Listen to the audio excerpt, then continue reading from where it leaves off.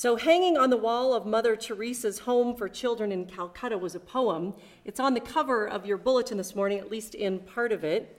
It seems to have been adapted from somebody else's words, but Mother Teresa found them inspirational, and she reworked them into her own sort of manifesto and hung them on her wall. And this is what the full poem says. People are often unreasonable, irrational, and self-centered. Forgive them anyway. If you are kind, people may accuse you of selfish, ulterior motives. Be kind anyway. If you are successful, you will win some unfaithful friends and some genuine enemies. Succeed anyway.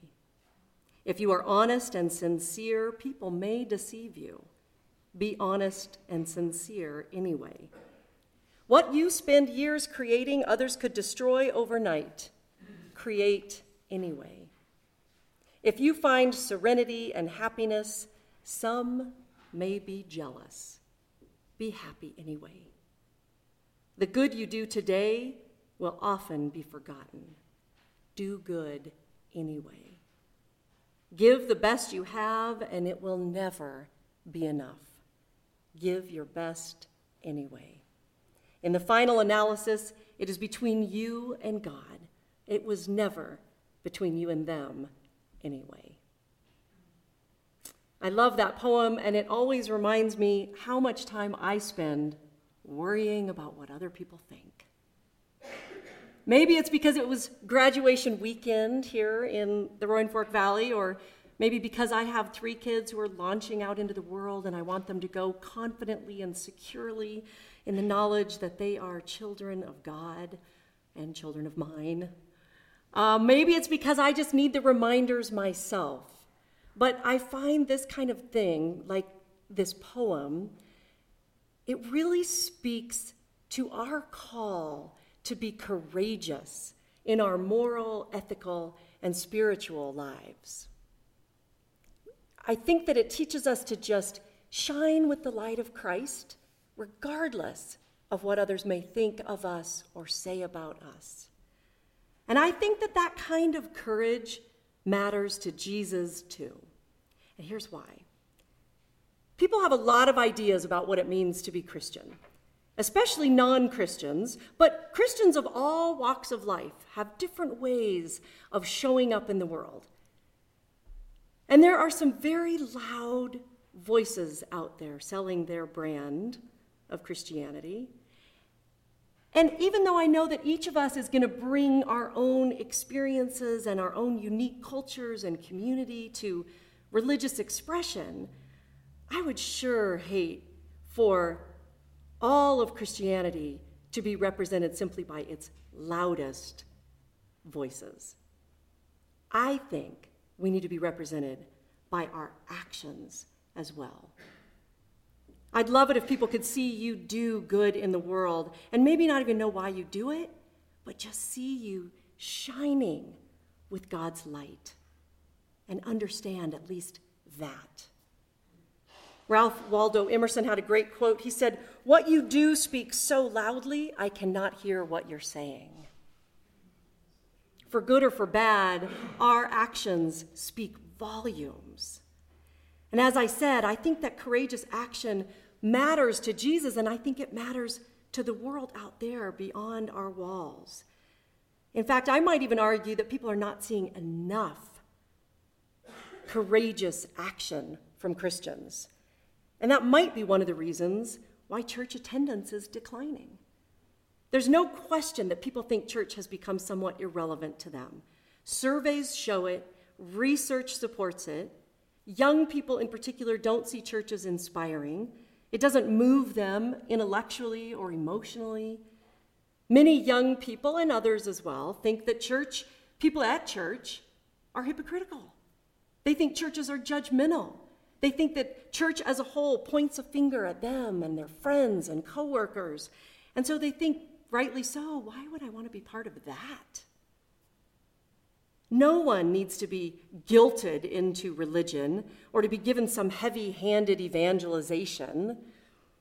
And while it pains me to even say this, some people will know, I don't even think that young people need our church traditions if it comes at the expense of a real life, meaningful spiritual experience. I'm not saying that tradition isn't important or that evangelization isn't important. They both are. They're hugely important to our Christian expression. But people are not joining our churches because of the way that we dip our bread into our wine. They're not joining our churches because of the number of candles that we have on the chancel. In fact, I bet young people today wouldn't even know what a chancel is, and probably some of you don't either. You can look it up after you go home. I don't profess to know what is going to move every single person into a relationship with God. I will trust in the Holy Spirit to do her work there. But what I can say is that Emerson was right. Mother Teresa was right. What we do more than what we say, more than what we feel, matters. People don't need to be told to be courageous. They need to see examples of courage in action. People need to see the rebel Jesus. Not just Jesus the teacher, or Jesus the lover, or Jesus the comforter, all of which we need at different times. But sometimes we need the rebel Jesus, which is how he showed up today in our scripture reading, when he blatantly defies the religious leaders and the rule of the day and takes care of some business on the Sabbath. But before we get to that, I want to talk about how Jesus told us to make disciples of all nations, yes, but he also told us how to do, as Emerson said, and speak loudly, not with words, but with our actions. Jesus actually gave us the perfect strategy for creating change in the world. He did this in the Sermon on the Mount when he said, "Let your light so shine before others that they might see your good works and give glory to God." This is how we evangelize to people. We show them the kingdom of God by what we do every day. Some of you, I know, are writers or have studied creative writing, or some of you may just love to read good writing. One of the things that writers learn early is the art of showing, not telling. Allowing the reader to really experience the story through action, through feelings and the senses. Don't tell me the moon is shining. Show me the glint of light on broken glass. You may have heard that phrase. We want people to be able to close their eyes and picture the scene as it unfolds before them. But it's easier sometimes to just tell people what to think, isn't it? Or how to behave. Because the truth is that when I show you, that reveals a little something about me, doesn't it? It becomes personal. Because my light is my light. It's going to be different than your light. It's going to shine differently than other people's. My actions, my good works, as Jesus called them, are distinctively mine. Yours are distinctively yours. And that can be scary. You might put yourselves out there caring for the least of these in ways that not everyone will understand or agree with. And so, what if people disagree with me? What if I don't express myself well enough? What if I get pushback from people I really admire? What if I don't know the answer to something? I want my light to shine, but just maybe not that much, we think. I don't want to be that bold. Well, I would say to that, look no further than Jesus' own disciples. In the book of Acts, which contains a kind of fast-paced account of the early church, John and Peter were arrested for preaching and teaching about Jesus and for healing people in the name of Jesus. And they were forced to answer for themselves before a council of high priests who were not friendly, shall we say, toward Peter and John. But Peter and John, filled with the Holy Spirit, made quite an impression on the priests and the people who were gathered there to witness it. People said that they saw the boldness of them before the high priests, and they saw that the two were uneducated, ordinary men, and they were amazed and immediately recognized them as companions of Jesus. I want to be recognized as a companion of Jesus. I want you to be recognized as companions of Jesus. Not because you preached to people, because God knows we get enough of that, and not just on Sunday mornings. But I want you to be recognized as a companion of Jesus because you have let your light shine so brightly. You have been filled with the Holy Spirit so much that in all you do, people can't help but see God in your midst. They can't help but see God when we serve the homeless here in the Roaring Fork Valley. They can't help but see God when we embrace people with disabilities. They can't help but see God when we champion those who need our voices. They can't help but see God when we welcome the stranger, take care of the least of these, and take notice of people in all kinds of need. When I see you caring for someone, I'm drawn to that. I want to be part of that. And I would say to the young people who are here today, if you want to see more young people like you in the pews sitting next to you, let your light shine. Show them the church that you want to have. Show them the church you want to be part of. Let them know through your actions that church is not irrelevant. It's not uninspiring. It's not hypocritical. Be bold in caring for those around you, and your light will shine so brightly that they will know God is at work right here in this place. Now, I also say that as someone who firmly believes that church is not just in here, but also out there. In fact, we can't have one without the other. We are the arms and the legs of the body of Christ. We have to get out there. I know for a fact, the Bible tells us so, that Christ certainly didn't just sit around inside the walls of the synagogue. He was too busy talking with people. He was too busy talking with women, dining with sinners, making friends with people that society said weren't even worthy. And I tend to think Jesus had a pretty good time doing it. Last weekend, Kara, our director of Children, Youth, and Families, and her husband Adam, who's our sound engineer in the back, decided that they wanted to have a party to get to know some other young families in the valley. And they thought that maybe their condo was just a little bit too small for all the people that they envisioned. And so they asked if they could have the party right here at the church. And so they brought in the slip and slides, and there was a giant bouncy house slip and slide thing that looked like it required some safety gear. And they fired up the grill and they blared the music, and they had 75 people show up, young families who just came to hang out with them. And it wasn't because Adam and Kara were out there telling people, we should really be in community. This is really how we should learn to care for each other. Or this is how we love our neighbor. No, they were out there showing people how it's done and having fun doing it. I was so pleased to see the example of just having a good time together. Our religious life should not be bored or boring. When we are bold, life is infinitely more fun, isn't it? In the words of St. Teresa of Avila, she said, "From silly devotions and sour-faced saints, Lord, preserve us." We have been set free from fear and worry, thanks to the saving grace of God. We have been set free from the fear of death and from the fears of this life. We should be hurling ourselves down giant bouncy house slip and slides. Robert Hotchkiss is a theologian from the University of Chicago, and he said Christians should be celebrating every day. We ought to attract people to the church, he says, quite literally by the fun we are having being Christians. I love that.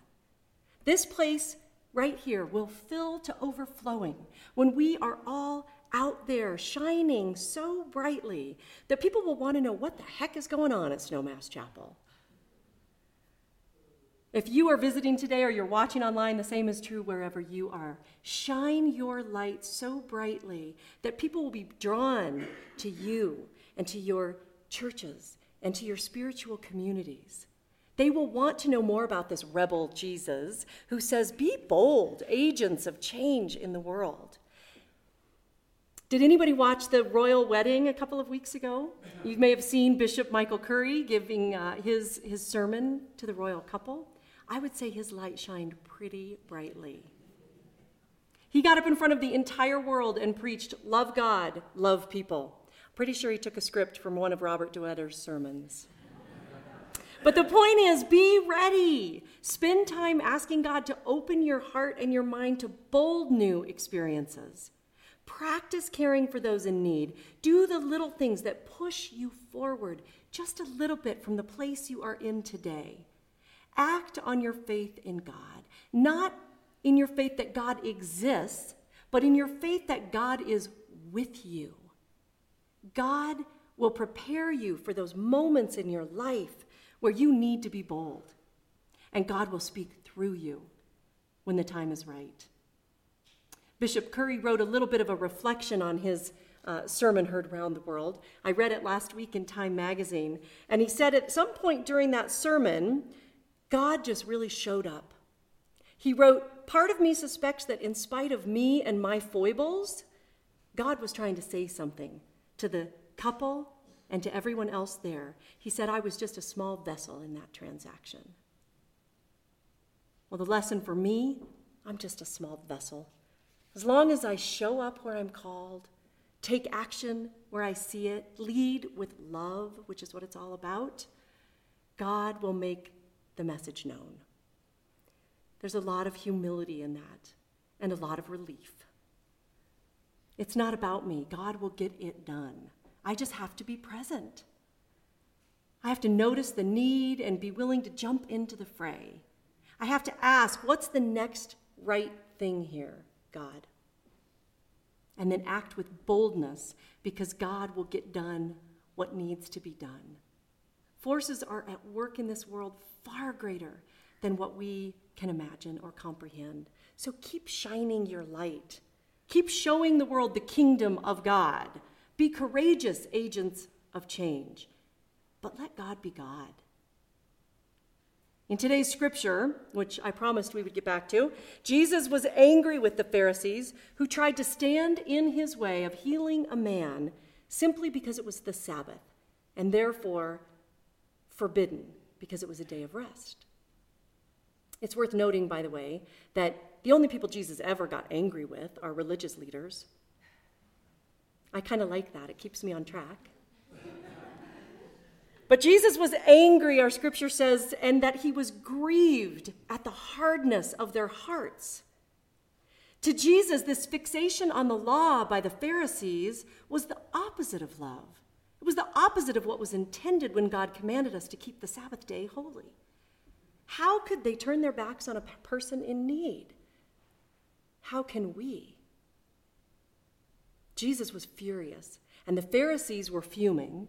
Jesus was fuming, and in this sort of stare down with each other, the Pharisees were in essence looking at Jesus saying, "Go ahead, we dare you."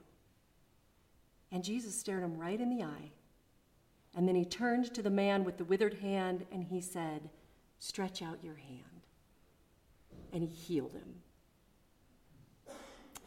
Be courageous agents of change. Let God be God. God will get us where we need to be as individuals, as communities, as a nation, as the world. Most of the time, we have to act in the small stuff. That's great. It's practice. The small stuff is practice. But we have to act because it all matters. Every good deed matters. It all shines a light on what God means by on earth as it is in heaven. These small steps of ours free our hearts and our minds from external worry, and they prepare us for those moments when we must simply do the right thing and, filled with the power and love of God, go out and boldly change the world. So I invite us to just a few moments of personal reflection as together we pray this morning. I invite you to think about those areas in your own life, whether it's an individual journey, a spiritual journey, ethical, moral journey, whatever it is that you may need to be moving yourself forward one step at a time, courageously taking action. And let us pray.